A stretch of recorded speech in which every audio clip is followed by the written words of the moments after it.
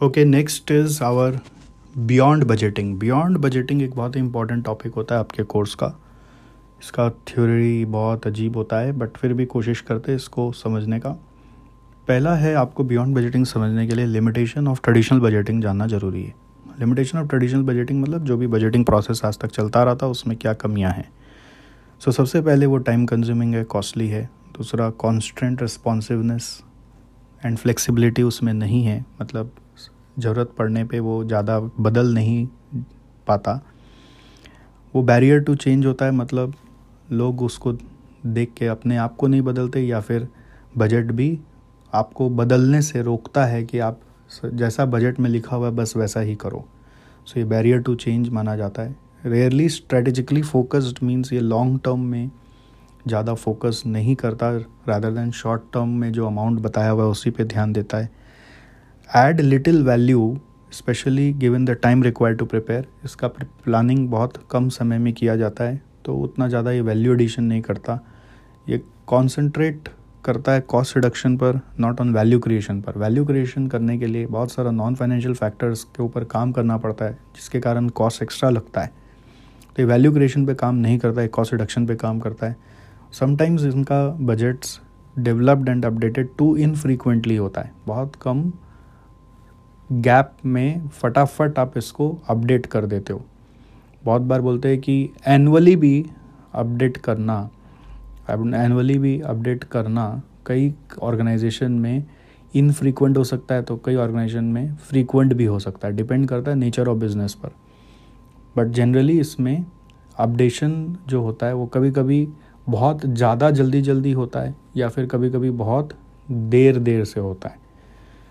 कभी कभी ये budget unsupported assumptions and guesswork पे होता है, जैसा कि इम्पोज स्टाइल बजट में बताया था मैंने आपको, जहाँ पे सेंट्रल जो अपना मैनेजमेंट है वो अपने मन से कुछ अजम्पशन लेके डिवीज़न के लिए बजट सेट कर देता है। फिर ये रीइंफोर्स करता है departmental barriers rather than knowledge sharing. So department को अलाउड नहीं होता एक डिपार्टमेंट से दूसरा डिपार्टमेंट से शेयरिंग करे, कम्युनिकेट करे। और ये कभी कभी बजट जब अचीव नहीं होता तो लोगों को बहुत परेशानी देता है, अपने एम्प्लॉयज़ को, अपने मैनेजर्स को। इसलिए यहाँ पे लोग अंडर वैल्यूड फील करते हैं। ठीक है, सो अब ये सारा पॉइंट्स याद कैसे रहे, इसको याद करने का हमारे एक दोस्त ने एक सजेशन दिया क्लास में कि सर आप एक कीवर्ड यूज़ कर सकते हैं, mnemonics, RCB Royal Challengers Bangalore, दारू DARU, और SUV जानते हैं आप, SUV गाड़ियाँ होती है। सो RCB, दारू, SUV। अब इससे आपको वर्ड्स खोजने हैं, जैसे कि R से मिल जाएगा आपको कोई वर्ड, R से आपको एक वर्ड मिल जाएगा, C से मिल जाएगा, B से मिल जाएगा, दारू से मिल जाएगा, और SUV का SUV से मिल जाएगा। एक बार आप पॉज करके अपने से वर्ड मिला के देखें।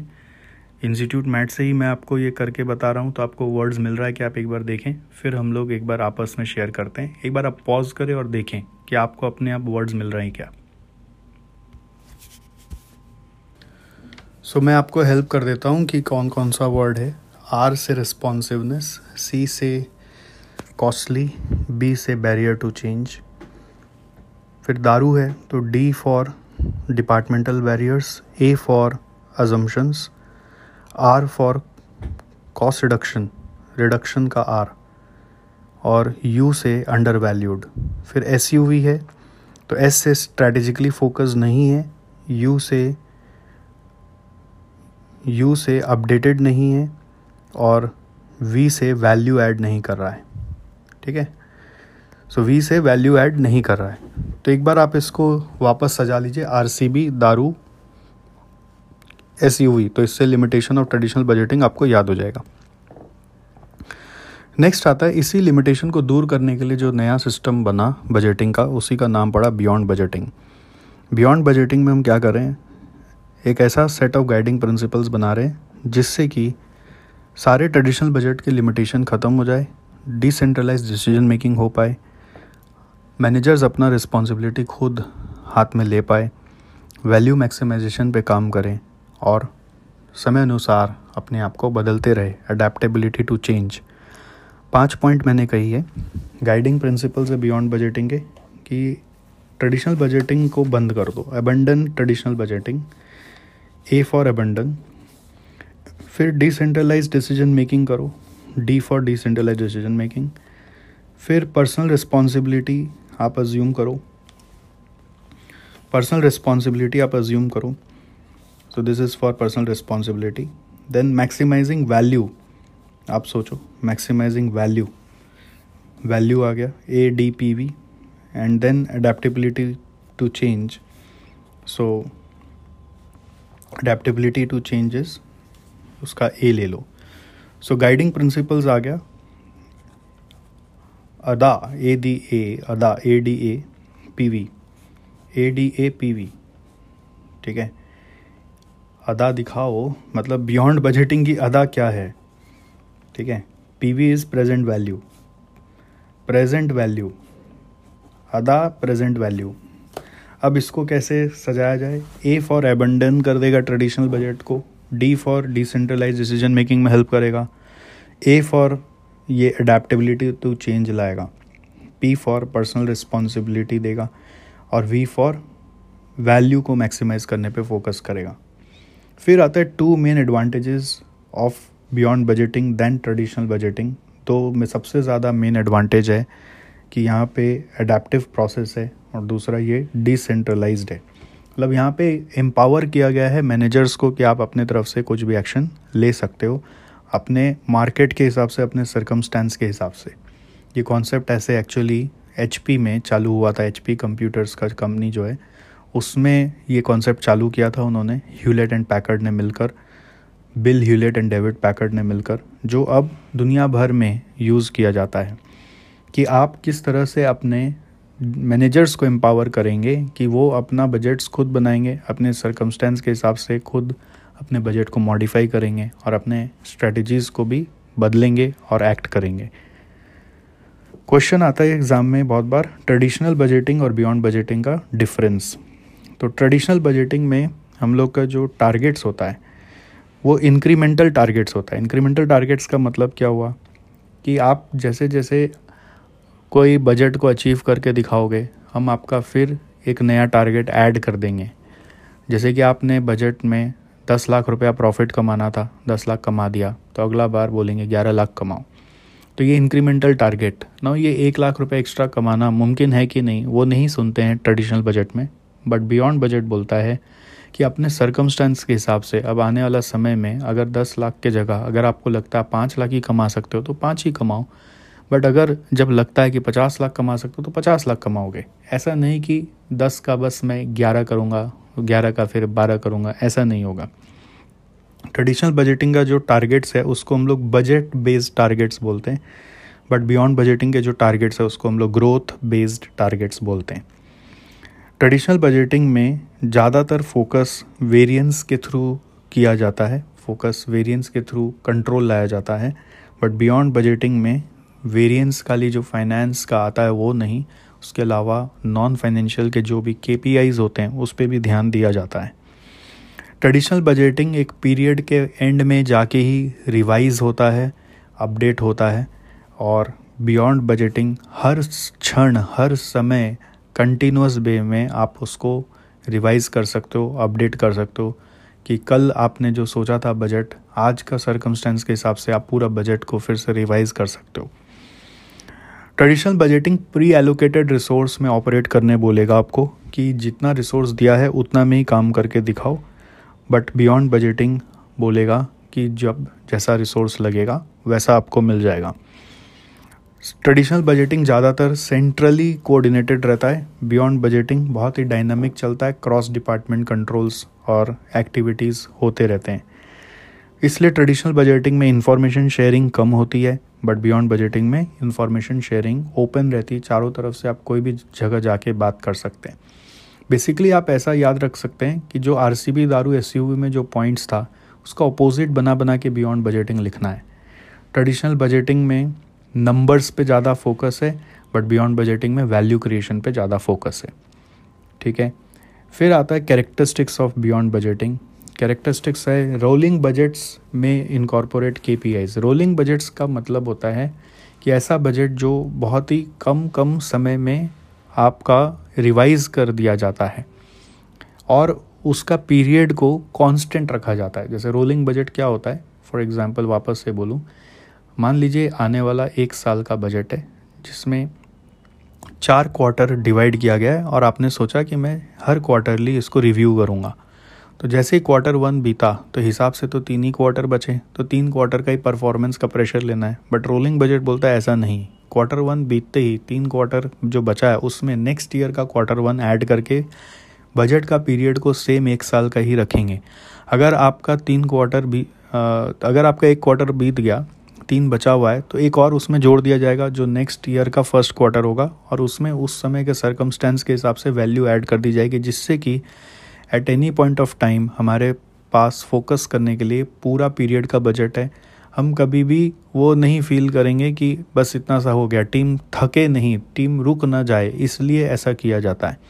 कि आप कई बार होता है ना कि अब बस 3 ही बचा है, अब बस 2 ही बचा है, ऐसा ना हो कि 2 बचा है तो एनर्जी कम हो जाएगी ना। अब 2 बचा है तो आने वाला का भी तो 2 है, तो जैसे जैसे एक एक ख़त्म होते जाएगा नया पीरियड का एक एक यहाँ पे जोड़ते चलेंगे। ये होता है रोलिंग बजट्स। और रोलिंग बजट में इनकॉर्पोरेट केपीआईज बेसिकली इंडिकेट करता है नॉन फाइनेंशियल पैरामीटर्स को, जिसको आप अपने बजट्स में इंक्लूड कर सकते हो।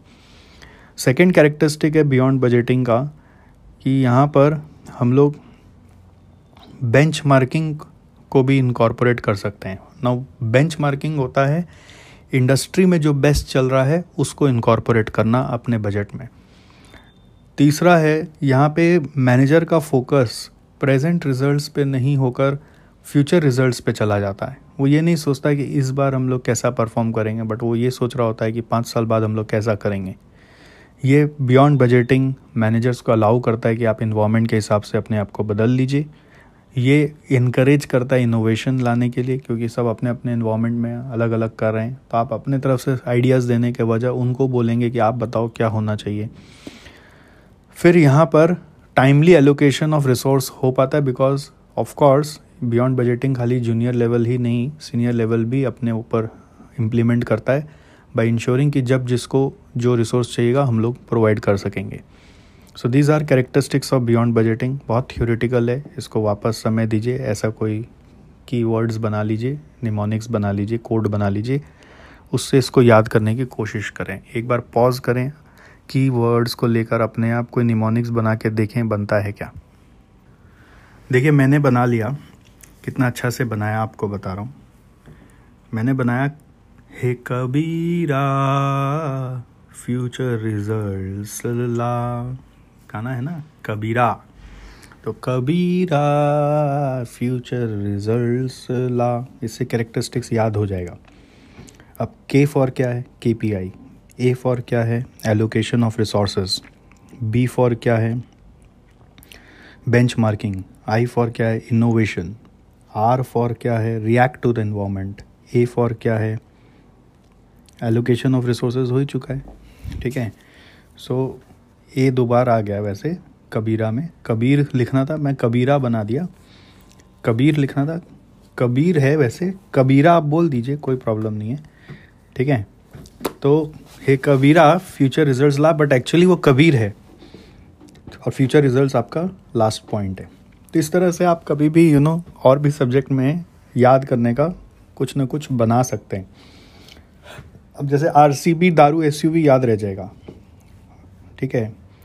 सेट ऑफ गाइडिंग प्रिंसिपल्स में अदा का प्रेजेंट वैल्यू, अदा का प्रेजेंट वैल्यू, तेरी अदा का प्रेजेंट वैल्यू याद रह जाएगा। और ये कबीरा मान जा था, वैसे यहाँ पे था कबीरा फ्यूचर रिजल्ट्स ला।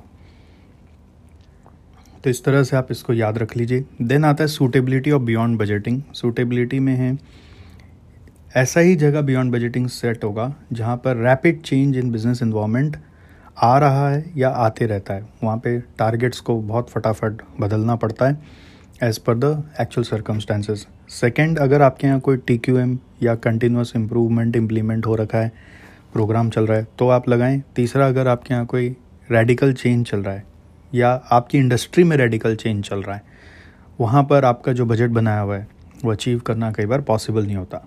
तो सूटेबिलिटी आपको ऐसे याद रखना है।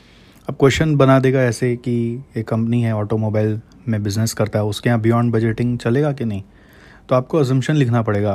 ऑटोमोबाइल इंडस्ट्री में बहुत समय से कोई चेंजेस नहीं आ रहा है, सब कुछ ऐसा का वैसा है, तो बियॉन्ड बजटिंग नहीं लगेगा।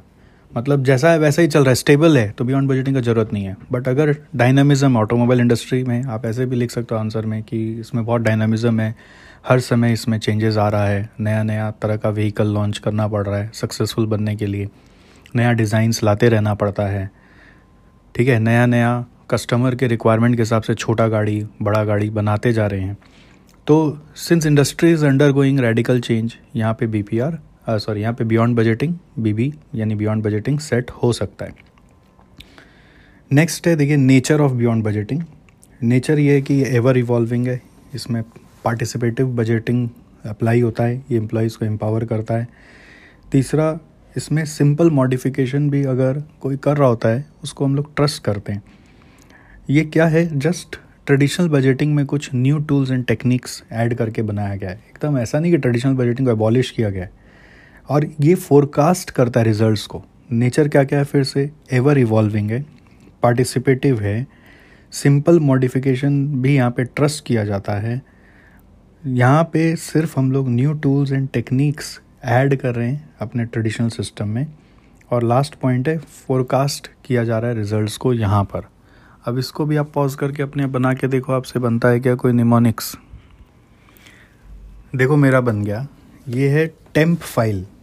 टेम्पररी फाइल होता है ना कंप्यूटर में, उसको शॉर्ट में कई बार बोलते हैं टेम्प फाइल। ये सब इतना थ्योरेटिकल चीज़ है कि मेमोरी में याद ही नहीं रहे। टेम्पररी भी फाइल इसका बन जाए माइंड में तो बड़ा बात है।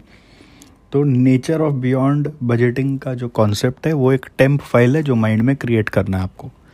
तो टेम्प फाइल से TEMP और F लेना है आपको, TEMP और F। सो T से आ गया टूल्स एंड टेक्निक्स, E से आ गया एवर इवॉल्विंग, M से आ गया मॉडिफिकेशंस आर ट्रस्टेड, P से आ गया पार्टिसिपेटिव होता है, फाइल का F से आ गया फोरकास्ट करो फ्यूचर रिजल्ट्स को। हो गया, टेम्प फाइल से याद रह जाएगा। अब ये सब निमोनिक्स को तो याद रखना पड़ेगा, उसको थोड़ी ना मैं याद रखूँगा। नेक्स्ट लास्ट है बियॉन्ड बजटिंग में बेनिफिट्स। बेनिफिट्स में आ रहा है पहला कि ये बेटर कोऑर्डिनेशन करेगा, इंटरनल राइवलरी को ख़त्म कर देगा।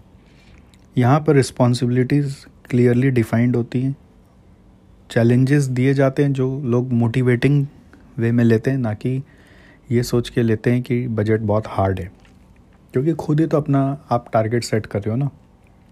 तीसरा पॉइंट है टीम बेस्ड रिवॉर्ड्स है, इसलिए यहाँ पर आपस में लड़ाई झगड़ा ख़त्म हो जाता है।